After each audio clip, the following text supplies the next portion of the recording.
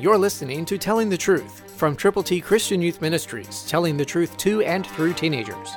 Here is Triple T founder George Dooms. Believe on the Lord Jesus Christ.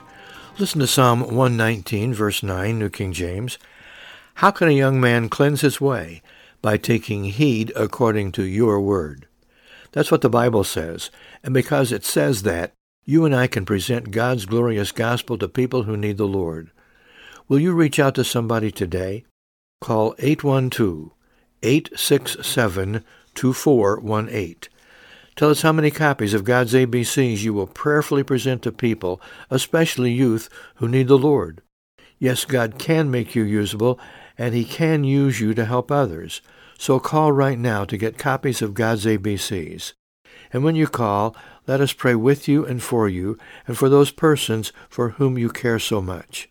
812-867-2418. Tell us how many copies you will prayerfully present, and we will send them your way. Let's listen one more time to this word from God's Word. How can a young man cleanse his way? By taking heed according to your word. You can't do it. I can't do it. He or she can't do it, but God can do it when we turn to Him, to Jesus, the author and finisher of our faith. When you believe on Him, share the glorious gospel with people. Christ through you can change the world.